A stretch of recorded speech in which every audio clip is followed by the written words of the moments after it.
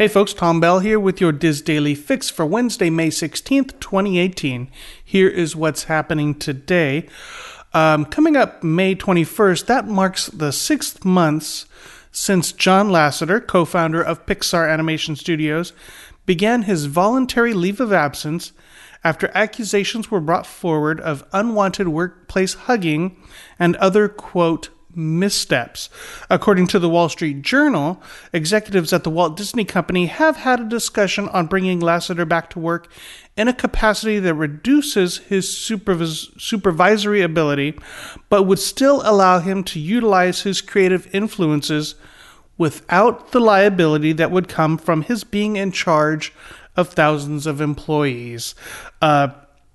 Disney, of course, has not given any indication as to whether or not Lasseter will return. Pixar Animation Studios and Walt Disney Animation have managed to adapt to operating in his absence, although according to some employees there, they are not aware of who will lead them in the future, which poses a tricky situation for the company. Since Lasseter began his leave and withdrew from public view, the Wall Street Journal reports that, quote, his absence has been felt in every corner of Disney's animation business.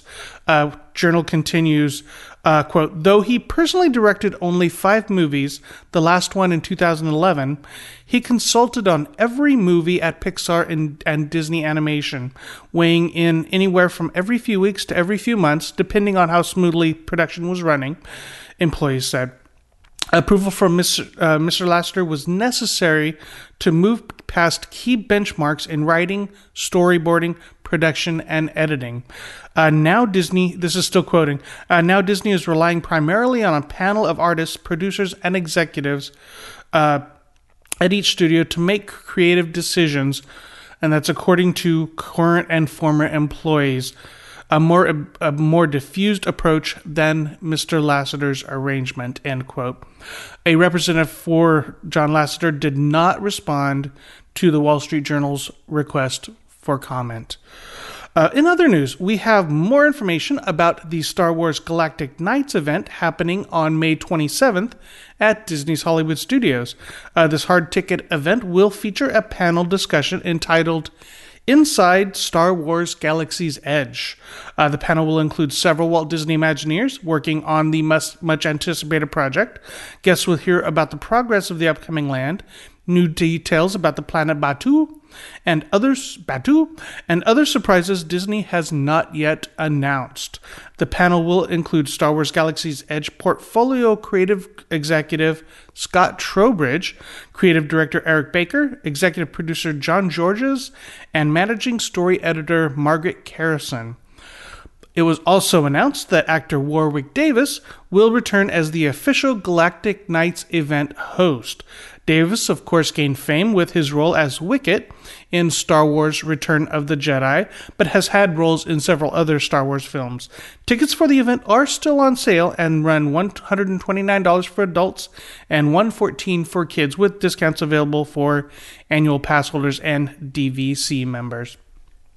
Finally, today, Disney Cruise Line representatives were recently on site in Tortola to evaluate the island's recovery efforts after last fall's Hurricane Irma, which forced Disney and other cruise lines to adjust their Eastern Caribbean itineraries, including canceling stops in Tortola. At the moment, Disney is concerned with the island's ability to accept cruise ship passengers and keep them safe. Disney Cruise Line Director of Port Operations and Development Russell Daya claimed that Tortola has to achieve more with its recovery efforts, but that it is, quote, definitely moving in the right direction, end quote. Daya said that Disney is encouraged by repairs to the roads and removal of damaged vehicles and vegetation debris, but is still concerned about the potential for accidents due to other damaged areas and continuing construction zones. Disney has asked for weekly reports, so it's not a matter of if, but when the Disney Fantasy will return to Tortola. Today's featured article on the Diz comes from Rob Zwetsloot, who has some tips for solo travelers. In his article, Can You Dine Alone at Ohana and Other Walt Disney World Restaurants? Also, something new today on the Diz in addition to Rob's article, beginning today, we will be sharing a series of regularly scheduled columns focusing on all aspects of Disney from the point of view of our staff writers and editors.